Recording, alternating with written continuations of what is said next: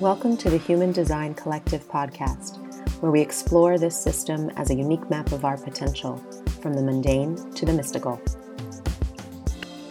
In today's episode, we talk with Kendra Current, exploring the practice of neuro-linguistic programming, human design, creativity, and the emotional process. Kendra is an NLP practitioner and human design guide, as well as an active and founding member of the Human Design Collective. She brings to us her unique depth, sensitivity, and perspective on being an emotional projector. Hi, this is Amy Lee and John Cole, and we're here talking today with Kendra Current. And Kendra, we thought it'd be interesting to get to have a conversation with you as a fellow human design coach and as someone who's had a lot of experience with some other systems and modalities, and just get to talk about what we can see through these different systems.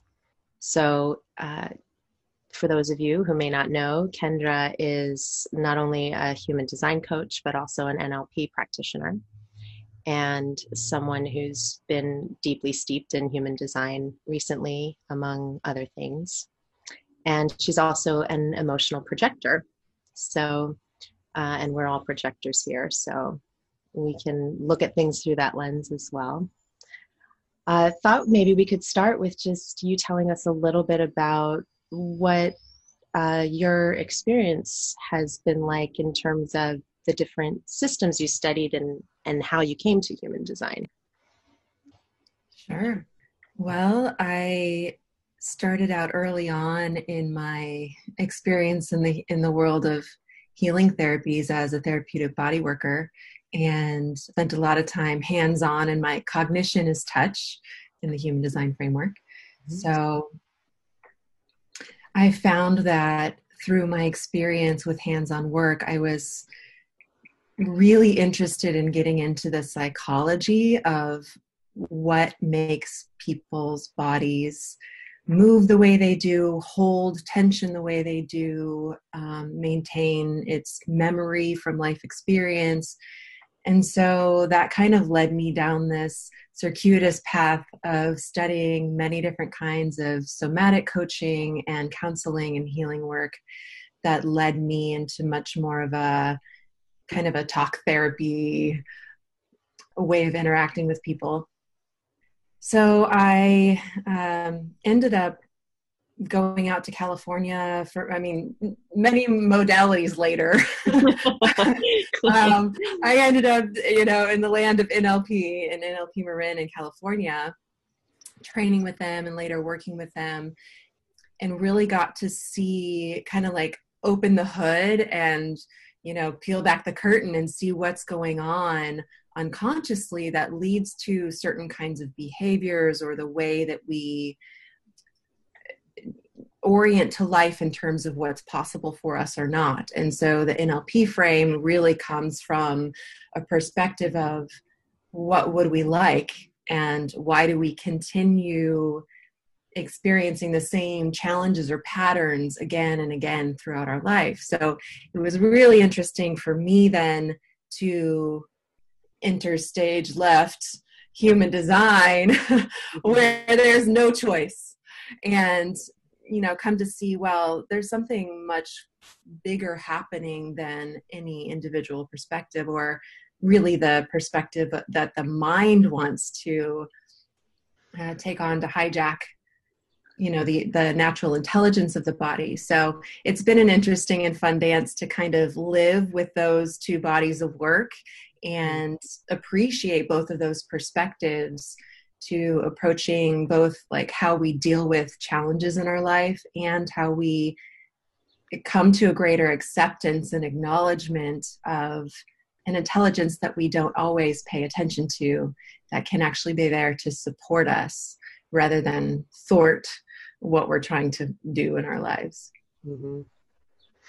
I have heard a lot about NLP, but I've never actually experienced it myself directly. So can you tell us a little bit about what an NLP interaction is like, or what an NLP session is like? Sure. And maybe how that relates to this mind-body thing you're talking about? Mm-hmm. I would actually imagine that a lot more people have experienced aspects of NLP than they think they have, because it has really sort of infused a lot of different worlds, and it comes from a modeling of different kinds of therapies that have proven to have results for people. So just taking and synthesizing those systems and being able to utilize them in a way that gets shifts for people in a way that maybe some other modalities don't.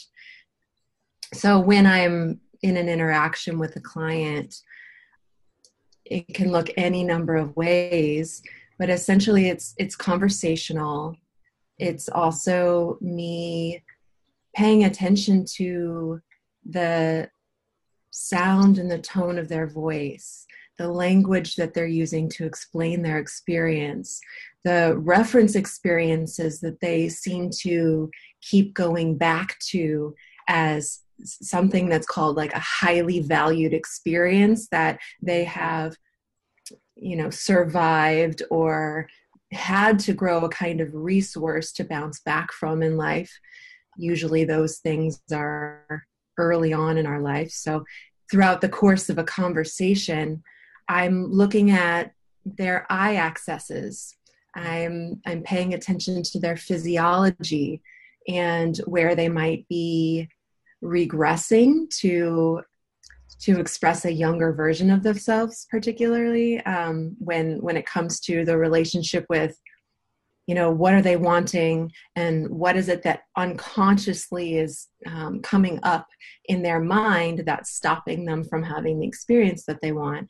So we're unpacking this as we go through the conversation, and then identifying resources that would be beneficial to those aspects of self that have kind of cut themselves off from further learning. And when we partner those aspects of our neurological wiring with a resourced state, it provides for more freedom of choice in terms of where we put our attention and what we consider as possible for ourselves, our animal creature self and our higher conscious functioning. I hope that came across in a way that made sense. Yeah, it sounds like really appropriate, I would say, therapeutic work for a projector. That dynamic of really watching, really seeing, really paying attention, and that type of just one-on-one interaction that you're describing. Has that been your experience as a projector? Yeah, well, I've never been anything but a projector, so I don't know, what's it like for other people. I don't know, but definitely for me, I get really interested in going into the depths with people and picking things apart and understanding what's happening in someone's experience, and really having a kind of respect for the level of vulnerability that it can take sometimes to go to those places.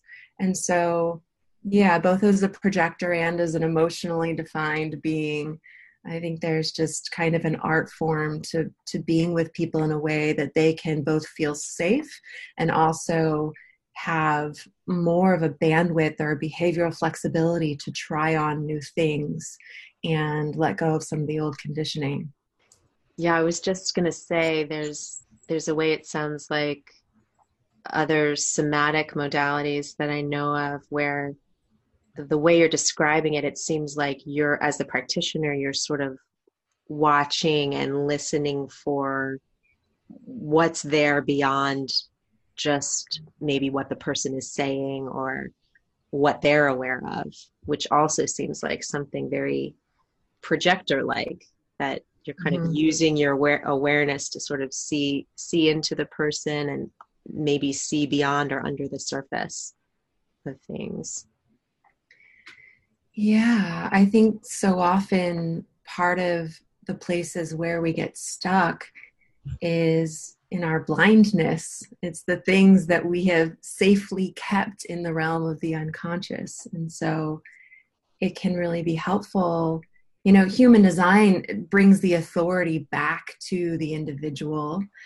And I think that's really beautiful about strategy and authority in the human design frame. And it's also helpful sometimes to have a conversation with someone who can help us recognize our own ecology, the things that are impacted by things that we don't necessarily pay attention to in our normal waking consciousness. Mm-hmm.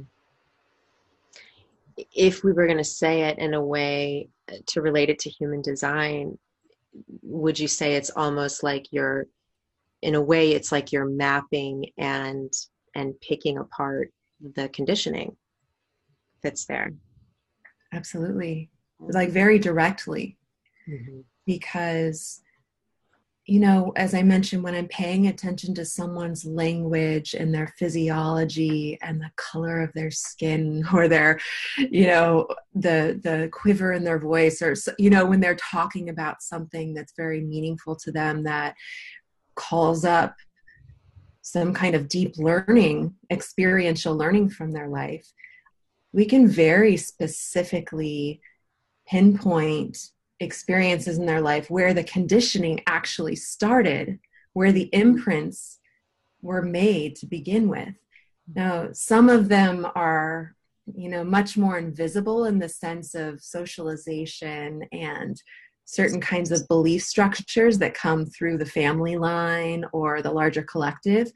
But those things are also, everything's on the table. It's all available to identify and talk about when we start to have this kind of a conversation. Mm-hmm. I'm kind of curious about how the unconscious is looked at in the context of NLP versus human design, and Mm-hmm. how it's approached and dealt with or worked with. Mm-hmm. Well, as you asked that question, I'm trying to think about how human design frames the unconscious or the subconscious. Is that the distinction? But is there a distinction between the unconscious and the subconscious? There is, in the land of NLP, and also the lineage through which I learned NLP. They also really incorporated the framework of family constellation work, which looks at the family soul and larger patterns of experience and behavior through the family line. And that material is pretty deeply unconscious. So the subconscious is something that we might be able to become aware of, for example, in a state of meditation, if we just slow down and pay attention, or if we start to use our strategy and authority and look at the difference between what is my authority telling me and what is my mind telling me, those things start to pop for us, and we go, oh, this thing that was unconscious to me, just kind of a rote behavior, is now becoming more conscious. But the unconscious are things that we have much less access to unless we're using certain kinds of frameworks to go there, like through the constellation work. Does that answer your question? Yeah, that helps. From a human design standpoint, the simplest way I would tend to understand the unconscious is the body itself, the form. Right. Yeah. Well, in the land of NLP, we are very much tapping into the body as well, through the portal of the conscious mind.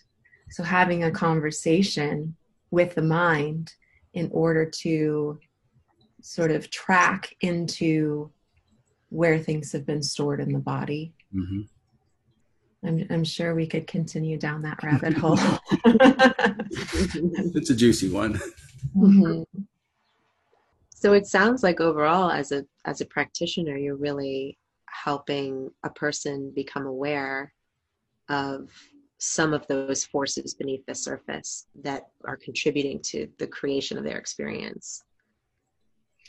Yeah, and why they keep hitting the same roadblocks in life. Mm-hmm. I mean, obviously we can deal with things very acutely too, in terms of trauma or anxiety or present day experiences. But also, if someone is having certain kinds of relational challenges that continue to show up, or health issues, or challenges with their relationship with money and resources. All of these things that can be so disheartening over time when we try all of the things that the so-called homogenized world puts on our lap. Like, if you just try this, you'll be able to have this result. Well, is that really true? And if someone has tried all of those things to no avail, what's really going on underneath the surface that is contributing to those limitations, or that aren't necessarily theirs to whatever they're trying to go after? It might not even be something for them to live and experience, which is part of the wisdom that human design brings to the table too. Mm-hmm. That was sort of my next question. Now I'm starting to, because it sounds like really rich and very experiential work. Doing with someone. It's like you're going into their real-time experience creation with them in a way. Then I'm curious about as you encountered human design, like what did that bring that was new or different, or kind of shifted the way you were holding things from that NLP practice? What did human design bring as you encountered that? Well, initially there was some kind of cognitive dissonance. It's like, what? I think it can be that way for many people. Yeah. What is this? What do you mean there's no truth in the now? As an emotional being, that was one of the first things I heard, and it just created this jarring sort of ping pong in my chest. I thought I was supposed to be clear, like mentally clear, know what I want, go after it, all of these things. And my training for many years, looking back on it, now I see it's been an unraveling. So human design was very much the next step in that process. And I had to take a step back for a minute on that question of what would I like? And I create my own reality, and this kind of self-agency to be able to lean into the surrender of what does it mean when my mind is no longer in the driver's seat, when my mind is no longer in charge.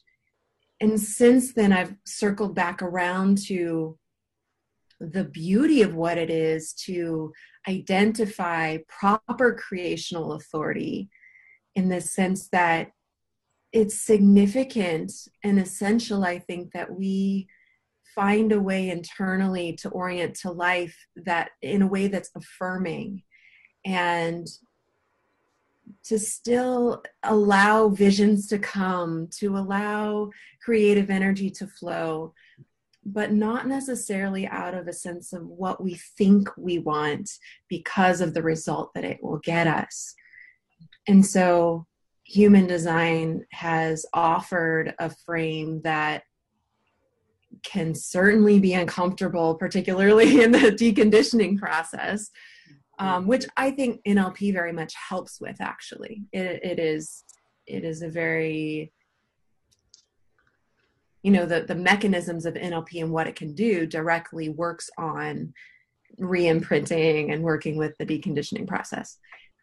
But understanding all of that from the perspective of someone's design and what they're here to live, and that they're not bad or wrong for having certain kinds of propensities or experiences in life, and that there's a unique intelligence and genius in each individual. I think everything in my training, and even then stepping into human design, has just continued to reinforce the sense of being able to love oneself. That's really what it all comes down to. Yeah.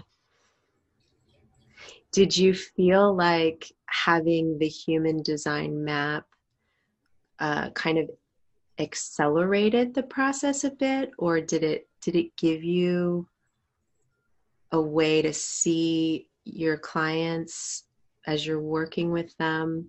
I mean, I come from a somatic therapeutic background as well, and I guess I'll share my view first. I could see that once I found human design and then looked back on the really skillful therapeutic modalities I had seen and practitioners I had seen at work, it seemed to me like they were getting after this teasing out of the true self and the not self naturally. Like that's what all of those modalities are going after. They are going after a deconditioning process and a way to get access to the true self or the true nature. And then it seemed to me like human design, if those practitioners had that as a map, like it almost could give them a little bit of a leg up on being able to see some of those patterns right away without having to kind of play around with it for a while to get to it. Is that what your experience has been like? I'm curious about what the map does for that experience of working with someone's deconditioning process. Yeah. Well, it's funny. My mind's going back to when I was in theater. So I studied theater, was a theater major in college, and I bring this up because I don't know why I'm bringing up. I'm bringing it up because it's arising. We did dramaturgy and studied the ins and outs of the storyline and the characters, and then picked apart the set design and how things are crafted to create an experience, and talked about the fourth wall and all of these things. And at some point, you're far along enough in your training, it's like you can't go back to unseeing what you see. You can't go back to seeing a theatrical production and just enjoy it for what it is. You know, right. You know what went into it. Mechanics. And so, yeah, human design is like you get to see the mechanics. You can't put it back in the box. And so it's actually, in a way, there's a little more patience in working with clients when I see their design and I see where their mind wants to take them in their own process, and where I see where that's coming from because I have their design in front of me, and getting in a way to use it as an opportunity for a light touch kind of guiding back to the true self. And I can also hear their not self speaking through the lens of their design versus, you know, what we talked about, them wanting to create something because they think they want it. So yeah, it's brought things deeper. It has accelerated things. It's brought a kind of a nuance. And again, like therapeutic modalities have tremendous value, and so does the authority of the one who's living the experience. And so getting to have that and transmit that to someone so that they can take what they experience in a session back into their life and practice with it, I think that offers a kind of support and an orientation back to self versus always reaching for someone else to do it for them. So that's a whole other rich conversation too. It makes me curious about what it would be like, and I don't know if you do this or if this is how you use human design, but what it's like to know someone's design and be able to use it in interacting with them without even having to like go through it and show it to them. I love that question. Yeah. I mean, sometimes I do that. Mm-hmm. I mean, you know, there are those that come directly looking for an explanation of what this crazy map is, and then people who are willing to share their birth information, but they're not necessarily coming for human design. But when I have an opportunity to sort of digest that and sit with that map and then talk with them, it definitely brings the conversation to another level. And I'm curious too about the way that you work with people in that regard. Like, how much do we actually have to teach them their design versus just give them something to work with? Not everybody wants to learn the ins and outs of all the minute details. Yeah, that was one of the things that was taught in the analyst training that Amy and I did, that we're not educating the client on human design. We're not teaching human design. And that's been an interesting thing to work with for me, because I'll tend to go into explanation mode and want to break it down and share my understanding of this, amazing map. But I don't feel like that's always what's needed or what they're coming in for. It's often not. Yeah, they don't come to design because of an interest in design. No. Usually shit's hitting the fan, or they're wanting something more for themselves or the people they love. Mm-hmm. Not to change the subject too much from NLP, but you're also a artist, a musician, a singer, paint, probably do other things I'm not aware of. But what I'm interested in is, as an emotionally defined person, what has been your relationship with creativity and art through the emotional process? Well, my mind wants to relate it back immediately to what we've already been talking about, in the sense of, like, I've always been a creative person and kind of considered myself to be a creative person, but at different points in my life, I've thought, this is the thing I need to do with my life. This is the way that I'm going to make money, or this is the way that I'm here to change the world. And when I can let off of that a bit, it helps to just move the process of emotionality and that emotional wave through my being in a way that I can give in to the timeless quality. So I have the tribal wave, it's timeless. I can give in to the timelessness of just being in the creative process and let myself feel without knowing what the result is going to be, without having to craft the perfect lyric or the perfect song, or without, the painting have to come out in a certain way. It's just letting myself emote. And then the result of that is some kind of beauty or some kind of, color and sound and matrix of something that didn't exist before. And I think it helps me maintain some sense of sanity and also get in touch with some kind of sense of self that's beyond definition. I have also an undefined G center. And so not having, a consistent and clear way that I can self-identify, it keeps things moving in a way that I think brings joy to my life, and also gives me permission to feel the depths. And the result of that is actually people responding to it in a way far beyond what I could contrive in trying to sell them something, even though I have the gait of the saleswoman. It's like it comes naturally. Mm-hmm. I love, oh, sorry, go ahead. Go ahead.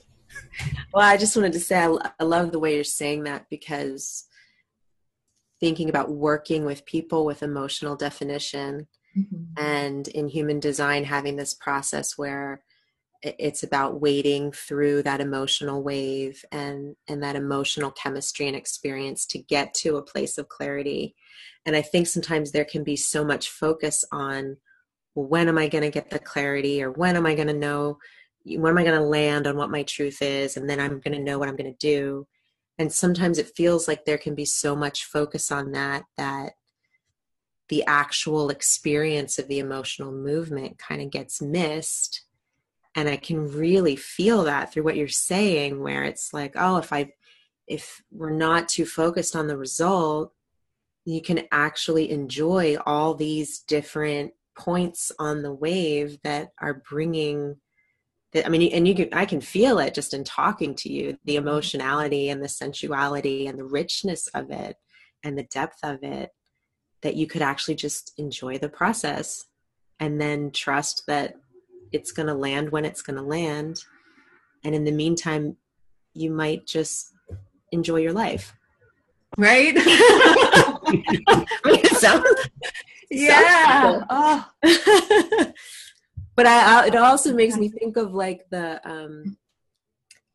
kind of the tortured artist archetype, you know, and how much just richness and depth and beauty the rest of us get to experience from what comes out of that. Like I almost feel in this moment a kind of gratitude to those who are emotional and willing to actually explore it and experience it and express it, so that the rest of us can be part of it or get to feel it too.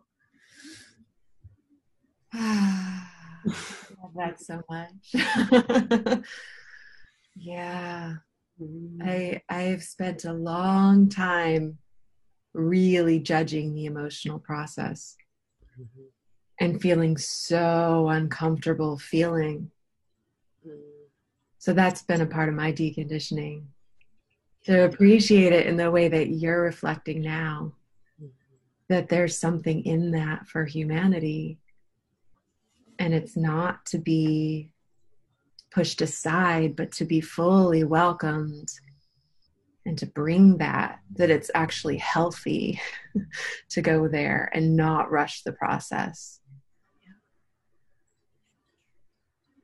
Thank you. Yeah. It's pretty beautiful.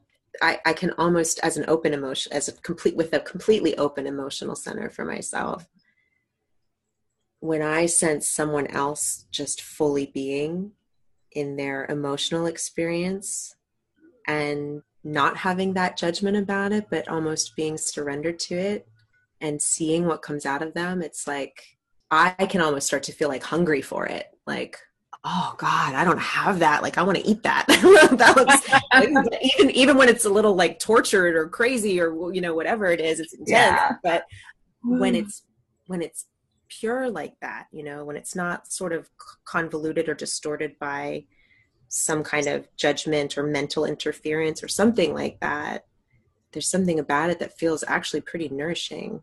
It tastes better. It does taste better. Yeah. It simply tastes better and cleaner. Yeah, it's something to both experience and behold from my perspective when you see an emotional being like just owning it and going with it, as opposed to, like we're discussing, like suppressing it or turning it into some sort of blame situation. Mm-hmm. For me, there's a palpable difference. Yeah. Or turning it into hurrying inside, listening to you. We'll just keep stroking the emotional part. So beautiful, so wonderful. The thing I was going to say, which you already really touched on, but the way you were describing working with music and your art and the creative process is such a good metaphor for the emotional process of being more of an exploration and staying with each moment of the process rather than getting focused on the outcome or the destination. Mm-hmm. And then the energy seems like it would move more in that case. It would just flow and just express. And then you can kind of go on a ride and just watch or witness it. Like, oh, this is what's coming up now. And there's a beauty in that. And like we're saying, there's a qualitative frequency to it as well. In this time of the Rona Queen coming through, I'll affectionately call her, and all the medicine she's bringing to the world right now. It's like, oh my gosh, we're all going a little crazy, and we all have the opportunity to experience things in a new way, and everyone's off the rails in a way, and life is on pause, and that has brought through something new in my creative process too, that has amplified this experience you're reflecting to me right now, just being able to be with it. Like everyone's slowed down right now. And so having that level of, there's still a freneticness in the field, and there's also slowness and pause and looking at how we're doing things in the world. And I think a lot of artists are getting, a lot of mileage out of this shift in the collective frequency and what it's doing for our art. So that also comes up in this conversation. What you're saying kind of reminds me of how the mutative process in human design is talked about, like through the channel of mutation, the 360, how the mutation is actually happening in between the pulses, in the spaces in between. Or like when we look at like individual melancholy, for example, and that melancholic in-between period being I guess you could say a kind of a fertile space for the creative process in a way. And when I think about what's happening in the world, everything being on pause, shut down, we've got seemingly more time on our hands, like just like you're saying, what's being birthed right now? What is coming into form? Seems like nothing's happening, but I don't believe that. Oh, yeah. There's something happening. Yeah. Mm-hmm. There's also something that's coming to me from you saying that, John, about what gets birthed from limitation. That almost like if there's no limitation, nothing gets created. And you can see, like, if you look at the root center in human design and how many of those gates have themes that have something to do with some kind of constriction or contraction or limitation, you can almost feel the like squeezing that's happening and the pressure, at a certain kind of pressure. But the way that contraction or limitation is there, that it almost pushes something out of us, when we meet that, then that's where something gets born, or that's where something new arises, or something gets creative, or some impulse comes to life. If we resist or deny those limitations, we don't have that opportunity in the same way. Thank you, Kendra. You're welcome. Was there more? Did you have more to say about that? I was just going to say that I'm enjoying the way that the wave has moved in this conversation and the stillness that we've come to here. I can't help but also contemplate a little bit the nature of where the emotional system is headed and the mutation that's happening right now in the emotional system. But we'll leave that for another conversation. Yeah. Yeah, thank you. This has been very yummy. Yeah, I can almost feel the dynamic of like a clear emotional process, and then the amplification of it through the open emotional, and that's a pretty beautiful thing. It's like, if I smoked, give me a cigarette. Yeah.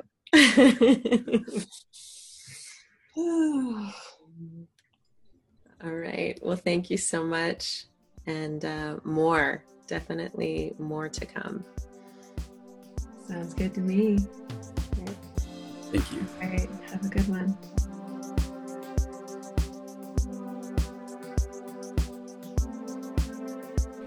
Thank you for listening to the Human Design Collective podcast.